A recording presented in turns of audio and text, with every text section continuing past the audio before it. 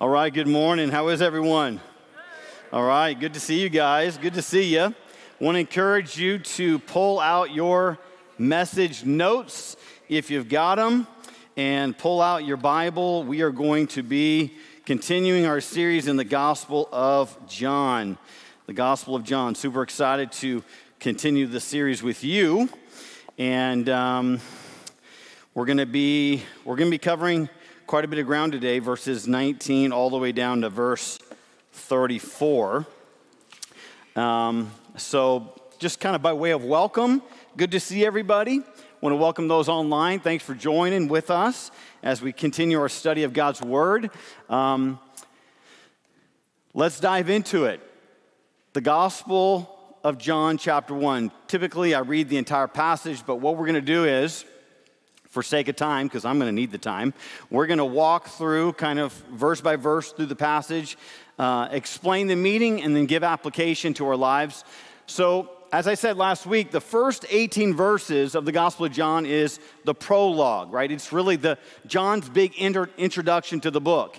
And really what he does is he lays out the theme that we're going to look at all throughout the book. And I mentioned last week that the first 18 verses could have been an ancient hymn. Could have been a song that when the people gathered together, they sang together. It could have been a great confession of faith that the believers recited. We are not super clear.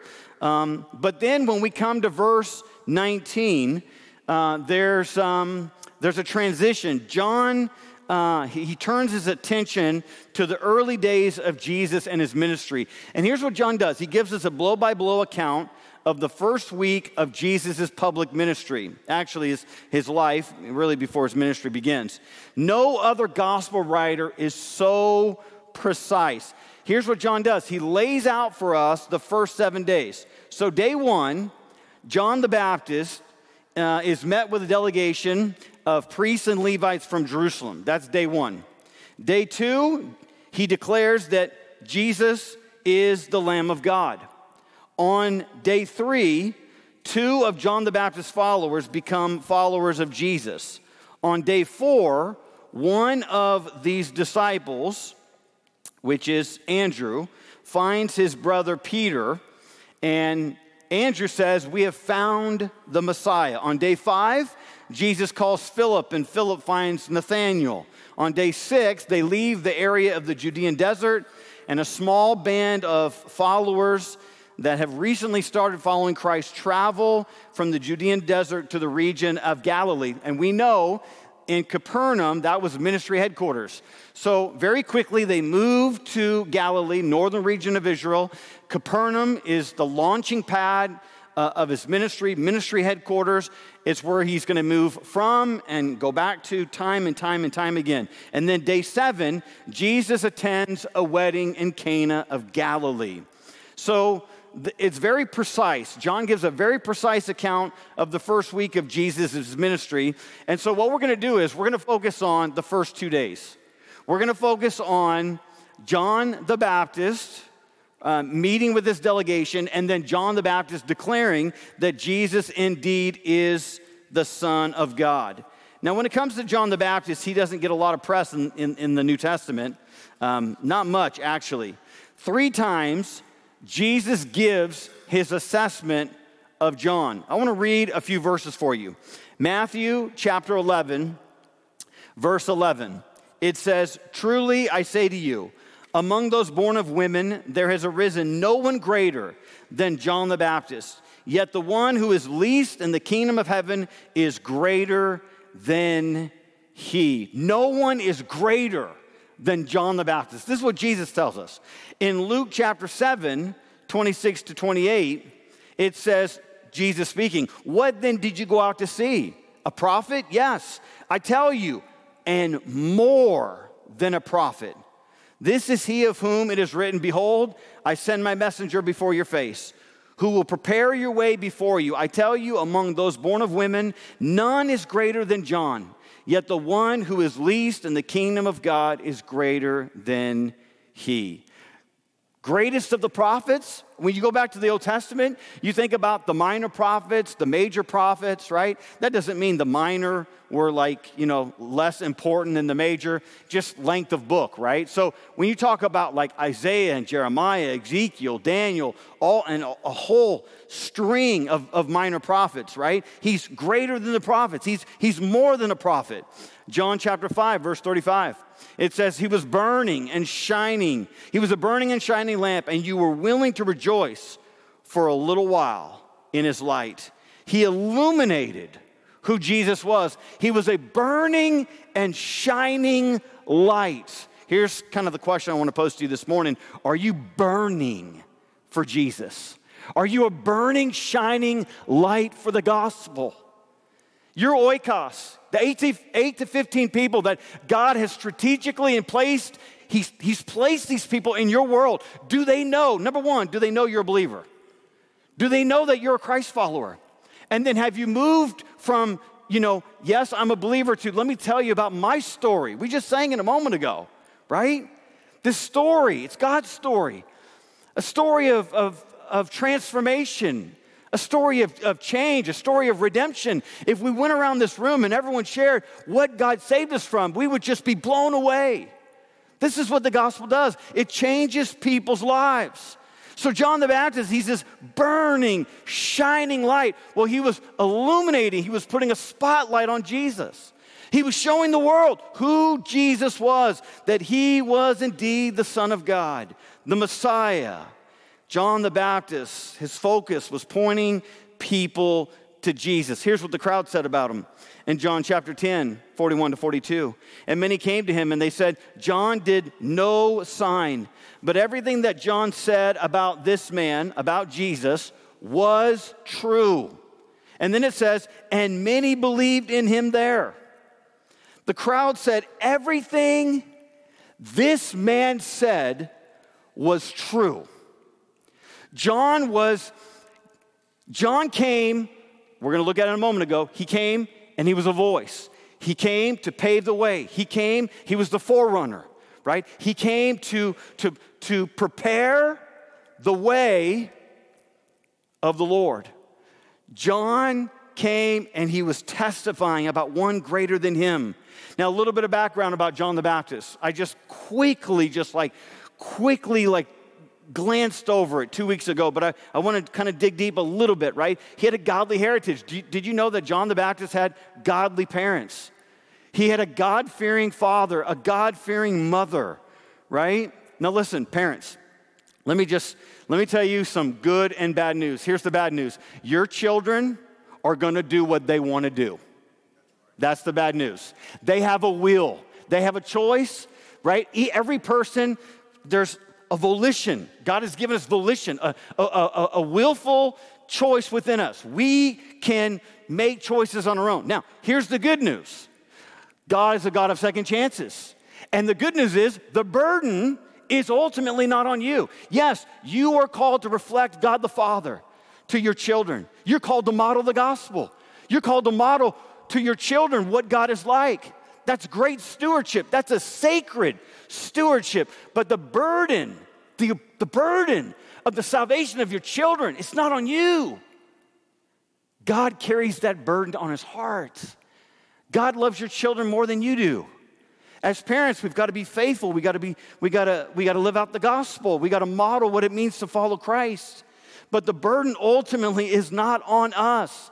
Let me tell you, I've seen godly parents, and I've seen just prodigal children just walk away from the Lord. Is that on mom and dad? No. Could mom and dad made better decisions? Yes. Anybody in that category with me? Better decisions, right? Sometimes you look back and you're like, man, that was like a bonehead decision. Like, why did I do that? Or why didn't I do that? Right? Hindsight's 20/20. But he had godly parents. His mother was Elizabeth, who was the cousin of Mary, the mother of the Lord Jesus. His father was Zacharias. So it's interesting, real quick. Zacharias was a priest, so very spiritual parents. It's interesting that the Gospel of John is written by John the Apostle. When you do detective work, you realize that surely, most likely, I mean, my firm conviction is John is a cousin, a first cousin of Jesus. So under the inspiration of the Holy Spirit, John is giving us this account about the life and ministry of Jesus. And now, John is unfolding more of Jesus's family tree, and he's telling us about John the Baptist, who's also a cousin of Jesus. Now, before John was born, his mom was, the Bible says she was advanced in age, so she was older, okay? And she was past the point of having children. They didn't have any children, and Zechariah, he was serving the Lord, he was honoring God, he was a priest, he was working in the temple, and it says that an angel appeared to him, and basically the message was, you're going to have a child. And what was Zechariah's reaction? Does anybody remember? He firmly believed, didn't he? No, he did not believe. I mean, an angel appears to him. Now, before you get all chesty, I would have believed. No, you wouldn't have, right?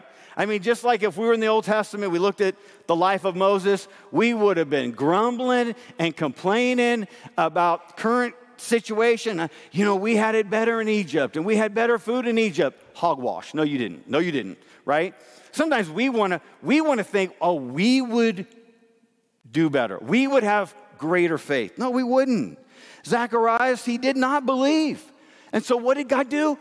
God basically struck him mute, right? He was mute during the entire pregnancy while Elizabeth God was forming this baby in her womb. Which, by the way, when Mary does go visit Elizabeth, it says that Elizabeth, John the Baptist, leaped in her womb for joy at the announcement that Mary was conceived by the Holy Spirit of God, and she was going to give birth to Jesus, the Savior of the world. The word there, child, baby, for John the Baptist is the same Greek word for Jesus when he was a toddler. So just kind of a throw-in note there. It's interesting. God sees the baby in the womb and a toddler the same way. So just saying, right? That's how the Bible sees it. Now, if you don't see it that way, you're not with the Bible. That's all I'm saying. I'm just going to say it like that. Just boom, right? So here's the deal. He struck and he can't speak. I mean, 9 months. Now all the ladies are like, that's right. During the entire pregnancy, he can't say a word to me, I mean, she could boss him around. She could say anything she wants, but he can't say anything. All right, well, I'll just move on. So here's the deal. It's really easy for us to kind of point fingers and say, Zacharias, come on, man, you should have been with it better. But remember what I said last week? Between Malachi and Matthew, Old Testament, New Testament, last book, first book, gospel, 400 years of what? Silence. 400 years. God was mute. God was mute. God was silent. There was complete silence, complete darkness. There was no angels giving any sort of, messianic messages or prophecies. There was no prophet. There was no scripture, just complete silence. But the silence was interrupted when the angel appeared to Zacharias. And he tells Zacharias and Elizabeth, you will have a baby boy, and you will name him John. Now, in Jewish culture, fathers named their children. It's interesting that God took upon the privilege and the responsibility to name their boy. He named him. He said his name will be John. I think that speaks, Jewish culture, names were like everything. I mean, your name was your identity. It was connected to the family. It was connected to the inheritance. It was connected to the status, your family and the community. Your name had meaning behind it. Today people just give names. It's just really weird. Like, they're naming their kids after like fruit and stuff, like apple, peach, It's just kind of odd, right? But when it comes to the Bible, names have a deeper meaning. So 400 years of silence. God breaks through. You're going to have a baby. And we know that John the Baptist was a Nazarite from his birth, which means that Nazarites took a vow. And it was a short period of time marked by piety and devotion. You wouldn't cut your hair. You could not cut your hair. You couldn't drink alcohol. And you couldn't touch anything dead. So can you imagine John the Baptist? Man, this guy must have had long hair, a big old beard. I mean, the original hippie. That's kind of what I picture in my head. He lived in the desert. He wore camel's hair. And some people think, well, isn't that what everybody wore? No, people had nice threads and fashion. We sometimes think people back then were so archaic and barbaric and just, they didn't have any sort of technology to do anything. No, they had nice threads. Here's a guy his diet was kind of crazy. He dressed kind of crazy, and I think he looked kind of crazy. And he lived out in the desert by the Dead Sea. Now, one story that was interesting about John the Baptist, he was a very outspoken, just courageous prophet. On one occasion, he walked into the court of the king, Herod Antipas, and the story tells us that he denounces the king because the king, Herod Antipas, was shackled up to his brother's wife, but he wasn't married to her. So John the Baptist calls it out, right?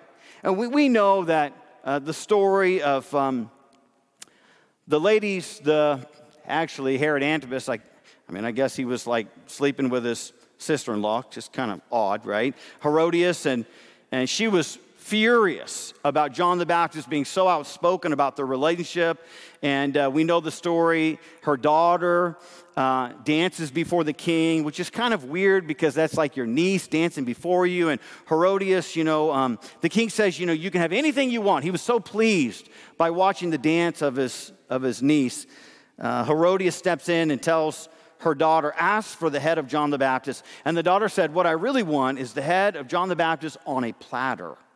And the king was surprised. He couldn't, retract his promise. John was eventually executed. He was beheaded. I think John was a courageous prophet. He was a courageous man. He was willing to call sin, sin. He wasn't willing to back away, right? He wasn't willing to compromise and just give in to the culture.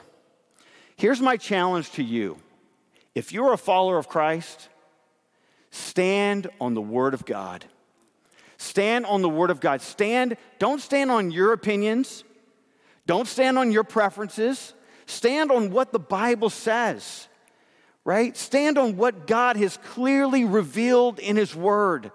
As believers, I think there's a tendency, I think it's human nature. I think it's human nature that we want to be accepted, just as human beings. We want to be accepted. We don't want to be rejected. We don't want to be, on the fringe. We don't want to be looked at as weird, right? But I think if we're not courageous, if we're not standing on our convictions, if we're not, lined up with the Word of God, we need to be in step with God.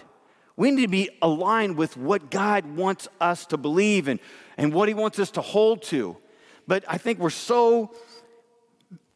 don't want to be out of step with culture.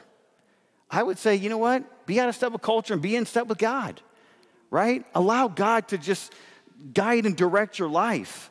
So as believers, let's be courageous. Let's speak the truth, but let's speak the truth lovingly, right? And this is where Jesus was the greatest model. He perfectly balanced truth and grace.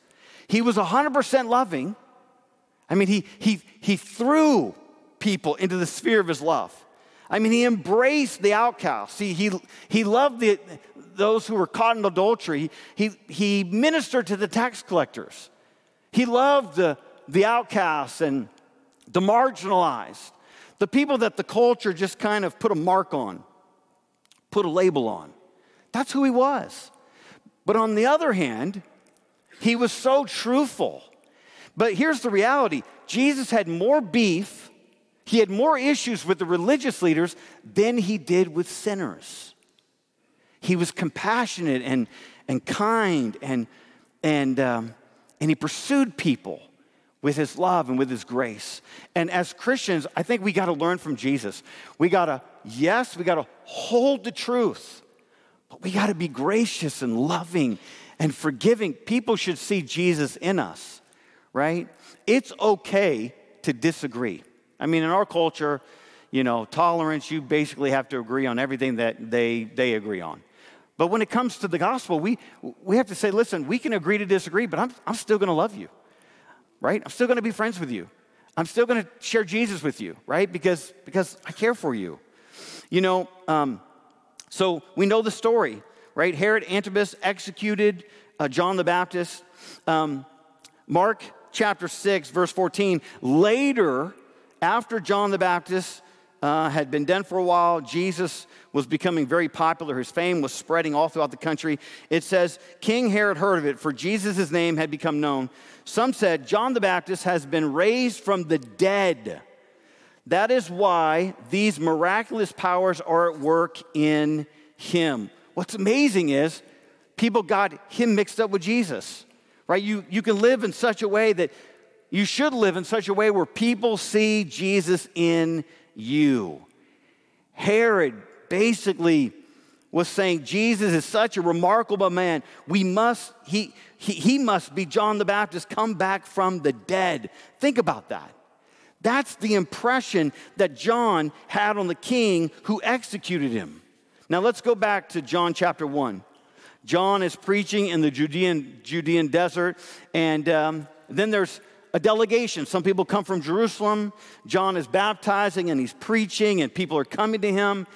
Some historians, scholars think hundreds, maybe even thousands of people were going out to John the Baptist and he was baptizing them in the Judean, in the Jordan River. Now it says that they came from Jerusalem, leaders of Judaism and the temple, and basically, they want to know what he's teaching. Why are people following him? And so they sent a delegation to check him out. Here's what I want you to do. I want you to look at John chapter 1, beginning in verse 19. It says, and this is the testimony of John. When the Jews sent priests and Levites from Jerusalem to ask him, who are you? Huge crowds are following him. And some of the leaders probably were thinking, man, is he going to cause like an insurrection? We know that the Jewish people were under the tyranny and reign of the Roman Empire. So people are sent, a delegation is sent, but really behind the delegation, you're going to see later in the text, it was the Pharisees. And the Pharisees were a strict sect of Judaism. They were the hyper legalists of their day. There was about 6,000 of them. And it was all external. They didn't have a genuine heart for God. The people thought they were the closest to God, but externally, they were far away from God. They were legalists. And so days before, in a different gospel, it says that John the Baptist called them snakes. He called them brood of vipers. And basically, he's calling out their hypocrisy. Look at verse 20. It says, and so they say, who are you? In verse 19, they want to know, who are you? In verse 20, it says, he confessed and did not deny, but confessed, I am not the Christ. The word Christ in English is the Greek word Christos. It's Messiah. It means the anointed one. They're saying, are you the Messiah? Are you the Messiah? The people have been longing and waiting for the Messiah. They've been living under Roman occupation every day. They're anticipating the Messiah, the deliverer, to come. And it wasn't wishful thinking because the promises in the Old Testament said that the Messiah would come. But they had a wrongful thinking about the Messiah. The Messiah would come and he would be this political giant. He would come and he would set up his kingdom and he would just wipe out the Roman Empire. Some people thought he would be a military general, a military man. So they're curious. Who are you? John the Baptist says, I am not the Christ. Look at verse 21. And they asked him, what then? Are you Elijah? He said, I'm not. "Are you the prophet?" And he answered, "No." Now, it might seem strange to us that they're saying, "Are you Elijah?" Are you Elijah? Elijah lived centuries before. To the Jewish people, they believed, right, the last book of the Old Testament, that Elijah would come before the Messiah and he would be a forerunner. Now, if you remember, late in Jesus' ministry, he's with his disciples in Caesarea Philippi, really the gates of Hades. And Jesus is gathered with some of his disciples, and they say, Jesus says, "Who do men say that I am?" And they said, "Well, some think that you're Elijah." To the Jews, they thought, listen, the Messiah is coming, but if you're not the Messiah, then surely you've got to be Elijah, because Elijah is the precursor. Elijah, he's the forerunner. He's the one who's going to be setting up the Messiah to come. And so the delegation from Jerusalem is saying to John the Baptist, "Are you Elijah?" And John says, "No." John said Jesus said in a figurative sense, John the Baptist had the spirit of Elijah. So partially it's fulfilled, the prophecy in Malachi. It is fulfilled partially in John the Baptist. Jesus said that Elijah was still to come. We know, if you kind of piece together different, apocalyptic literature, especially the book of Revelations, I think it's a reference. The ultimate fulfillment will be the second coming of Christ, and we know there's going to be two witnesses. One's going to represent the law, one's going to represent the prophets. Well, that's got to be Moses, who represents the law, and Elijah, who represents the prophets. John fulfilled it partially. It was a dualistic prophecy. Malachi, yes, he was speaking of John the Baptist, that John the Baptist was coming. He was going to be a forerunner. He was going to set up the Messiah. It wasn't literally Elijah, but we know that Elijah plays a part at the end of the age. We won't dig into that. That's a whole separate message, all right? And so they asked him, "Well, are you Elijah?" "No." "Are you the prophet?" Like I said, maybe a reference to what Moses said in Deuteronomy 18, verse 15. It says, "The Lord your God will raise up for you a prophet like me from among you, from your brothers. It is to him you shall listen." So they're like, "Are you Elijah?" "Well, are you the prophet?" Ever since Moses said that, the people were looking for that prophet. But that prophet in Deuteronomy 18 is speaking of Jesus. So here's what they're saying. Are you the Messiah? No. Are you Elijah? No. Are you the prophet? No. And they've got to be frustrated. Look at verse 22 and 23 of John 1. So they said to him, "Who are you? We need to give an answer to those who sent us. What do you say about yourself?" He said, "I am the voice of one crying out in the wilderness, 'Make straight the way of the Lord,' as the prophet Isaiah said." So they're saying, "Who are you?" Really what they're saying is, "Who do you think you are?" That's really what they're saying. Who do you think you are? Coming out here, baptizing people, right? And pointing to someone who's greater than yourself. He's calling the spiritual elite, in the eyes of the people, spiritual giants, these like self-righteous, externally minded, hypocritical religious leaders.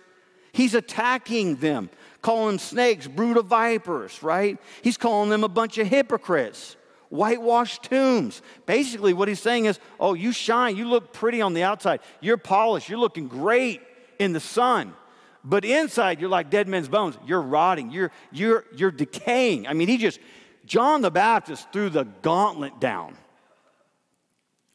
What did John the Baptist say? "I'm the voice of one crying in the wilderness." And then he quotes the prophet Isaiah. Now, Isaiah lived 700 years before John the Baptist. And he quotes Isaiah chapter 40, verse 3. I want you to look at it with me. Isaiah 40, verse 3. It says, a voice cries in the wilderness, prepare the way of the Lord, make straight in the desert a highway for our God. You know, there was a custom in those days when the king would travel, they would make the roads smooth. We know that they didn't have asphalt back in the day, so they had ruts, and so they would have to fill in the ruts, and so it wouldn't be a bumpy ride, so they would smooth everything out. And the king always had a herald, a servant, someone who would carry a trumpet, and the herald would go before the king. Just like John the Baptist, he would go before the king, and he would play the trumpet. And the people in the marketplace, they would stop what they were doing, selling, buying, doing business, and they would pay attention. And the herald would play the trumpet, and the herald would say, make way for the king. Or they would say, the king is coming. That's John the Baptist. This is what Jesus' cousin, John, who wrote the gospel under the inspiration of the Holy Spirit, is saying about another cousin to Jesus, that Jesus is the Messiah. John the Baptist is the forerunner. He's the messenger. He's smoothing the road. I'm looking for the word. He's banging the trumpet, right? He's blowing that trumpet. You can tell I'm musical, right? I'm musical. He's just letting it out, man. John's like, I'm that guy. I'm the one preparing the way. He's the voice crying in the wilderness. As believers, you may say to yourself, I don't have much. Oh, you have a lot. You have a lot. You could be used by God. I love what Bertha Smith said. She said, get usable and God will wear you out. It's true. Just make yourself available. Make yourself available. Say, God, like Isaiah, here am I, send me. God can use you. You have a voice.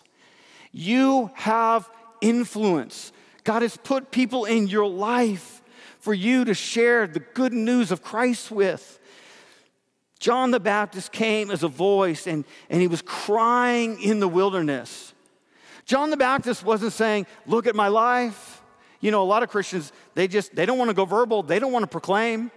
They don't want to say anything verbal about Jesus. They just want to live their life, and, by their example, maybe people will see Jesus in you.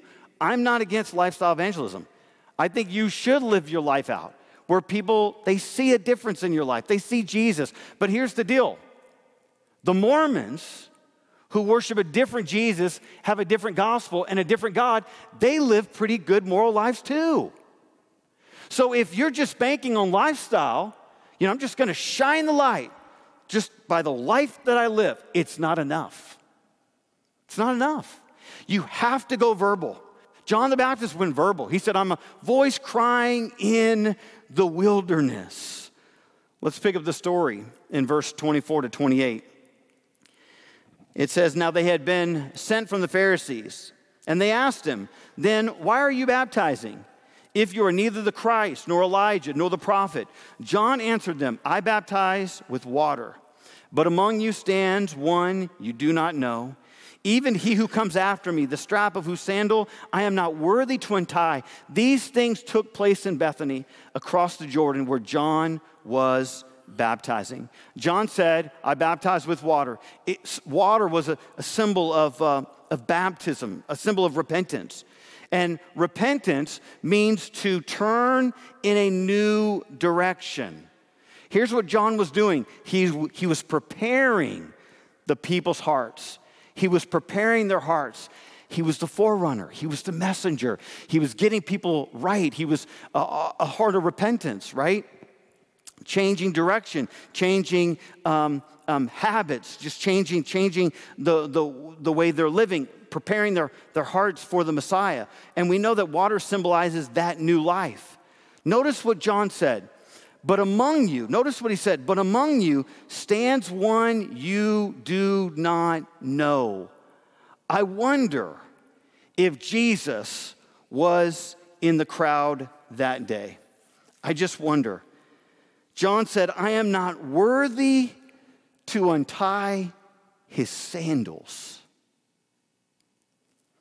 In that culture, in the Jewish culture, especially if you were more high status, affluent, had the extra cash, you would have a servant. You would have many servants. But there was one particular servant that would be the servant of the house, but he would be kind of like the doorkeeper. So when you would bring people over to your home, you have to remember there wasn't asphalt roads, so people's feet were very dirty, stinky, just gnarly. And that servant would take off your sandals, and basically that servant was the lowest household servant, was really a slave. And he was the servant of the house. And he would take off your sandals and he would wash your feet, all the dirt and all the grime. And that's what he would do. That was his role. He was the lowest of the slaves, lowest of the servants. And he would do that kind of foot washing. Makes me think of Jesus the night before he was crucified. The night before Peter denied him.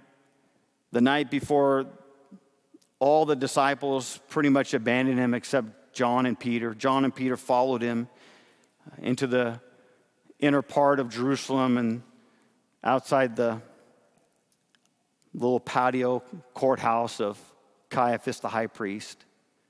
It was before Jesus was arrested and beaten and bruised all night. In the upper room, before he took the Passover meal and he basically transformed it. He transformed it to be about him, that he was the Passover, that he was the perfect, spotless Lamb of God. What did Jesus do?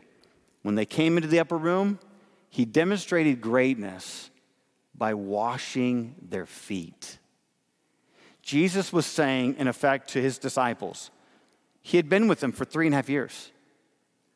On the way to Jerusalem, he had told them at least 3 specific times, I'm going to Jerusalem, and I'm going to be arrested and beaten and crucified. He was giving them a window into what was going to happen to him. Jesus stooped down, and he took a wash basin and a cloth, and he became the lowest servant of the household, and he washed their feet. John the Baptist is saying, I am lower than the lowest servant slave in the house. John the Baptist had right understanding, the right perspective of who he was. He was a humble man. He had strong convictions. I think John the Baptist was bold. He was courageous, but yet he knew who he was in light of God's grace. He said, I am not worthy to take the sandal off, to untie his sandals. Here's point number 1. We're going to fly through some of these points. John the Baptist testified that Jesus is the Messiah. Now that's the point of the passage. The entire passage, John the Baptist basically says, I'm just a voice, right? He's saying, I'm not the Messiah. But I want you to check this out. He declares why Jesus came. Look at verse 29 to 31. The next day, he saw Jesus coming toward him and said, behold the Lamb of God. Literally, behold, look, the Lamb of God who takes away the sin of the world. This is he of whom I said, after me comes a man who ranks before me because he was before me. I myself did not know him, but for this purpose I came baptizing with water that he might be revealed to Israel. Here's what he's saying. Even though Jesus was born after John the Baptist, he was always before John the Baptist. Because the Gospel of John chapter 1 is laying the foundation that Jesus is God. If you go back to verse 1, in the beginning was the Word, and the Word was with God, and the Word was God. We talked over the last few weeks, we've been talking about Jesus shining before creation and Jesus being divine, Jesus taking upon full deity, Jesus being the Son of God. He was fully God and fully man. Now John is driving home more of this theological truth, that Jesus indeed is the Son of God. Here's point number 2. John the Baptist testified that Jesus is the sacrifice for sin. That's why he says, behold, look, the Lamb of God. The Jewish people, see, I don't think the Western mind we completely don't fully understand what this moment must have been like for the Jewish people. Because Jewish culture, it was like, you're the people of God, you have the covenants, you have the promises, and you have the sacrificial system. And the priest is continually making sacrifices over and over and over and over again for your sin. One day a year, Day of Atonement, Yom Kippur. The high priest would go into the Holy of Holies and he would make atonement for the sins of the nation and for himself. To the Jewish people, for them to stand there and for them to hear John the Baptist declare, that man is the Lamb of God, every Jew knew exactly what he meant. John was declaring not only his identity, he was declaring his mission, that Jesus came to give his life, to pour out his blood for the sins of the world. This is what Isaiah chapter 53, verses 4-6 says. Surely he has borne our griefs and carried our sorrows. Yet we esteemed him stricken, smitten by God, and afflicted. But he was pierced for our transgressions. He was crushed for our iniquities. Upon him was the chastisement that brought us peace.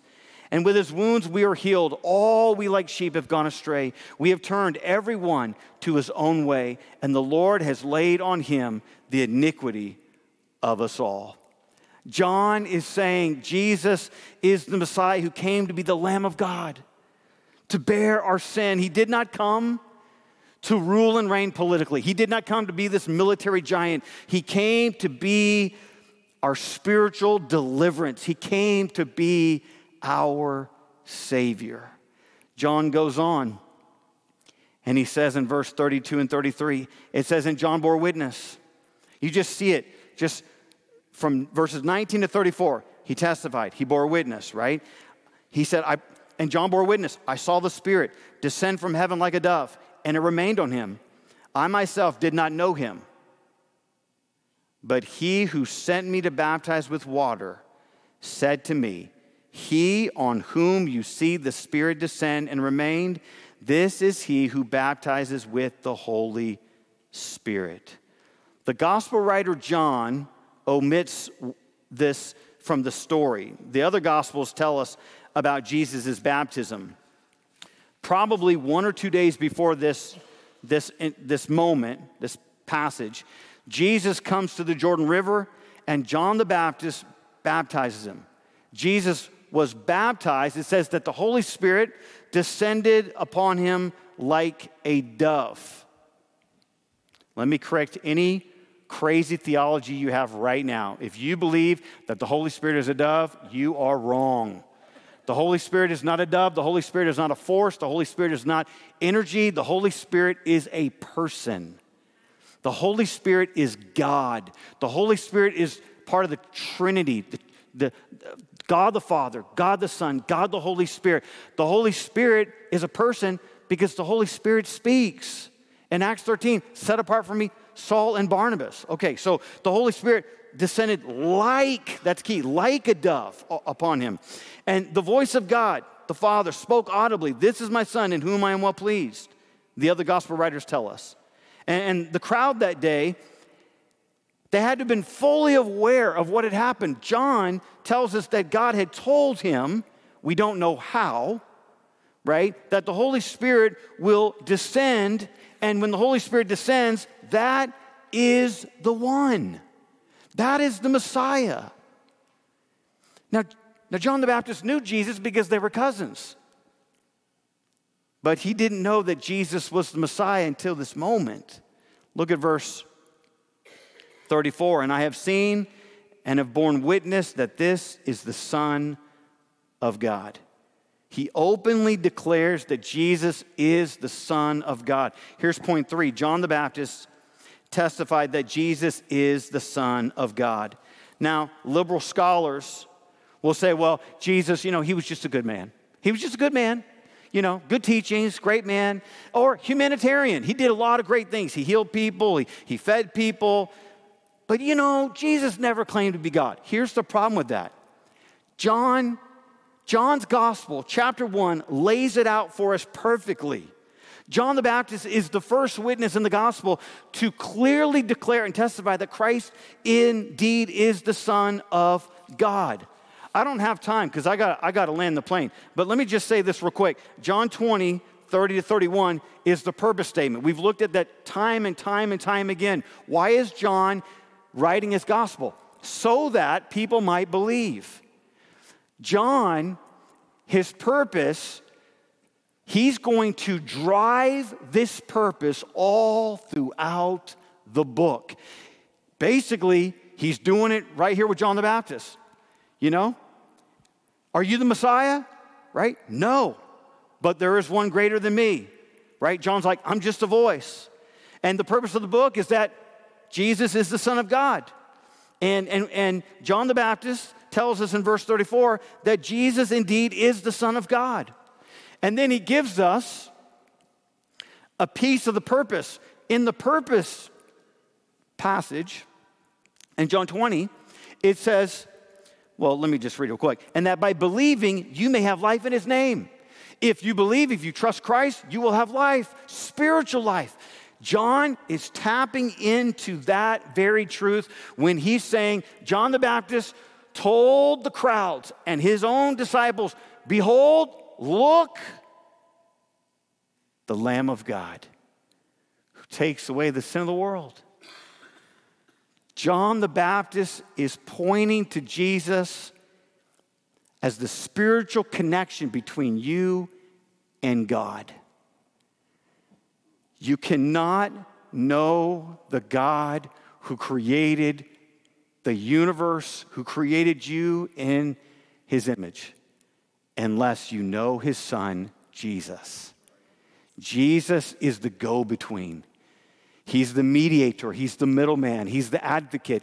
Jesus came to bridge the gap and to represent us to God. And how did he do that? How did he represent us? Hey, church, how did he represent us? How did he do it? How did he do it? He shed his blood. He spilled his blood. He spilled his blood for us. All your sin that you've ever committed, all the darkness, all the wicked stuff you've ever done, maybe sin that no one knows about in your past, and it's tucked away, and it's hidden, and it's not visible, and no one knows, you've never mentioned it, it's a secret. Let me tell you, the Lamb of God shed his blood for all of that for you, so that you might be forgiven, so that you might have the spiritual connection with God, this new life, the abundant life that only Christ can give. Is Jesus just a good man in your eyes? Or is he your lamb? The lamb who shed its blood for the forgiveness of your sins. Let's pray.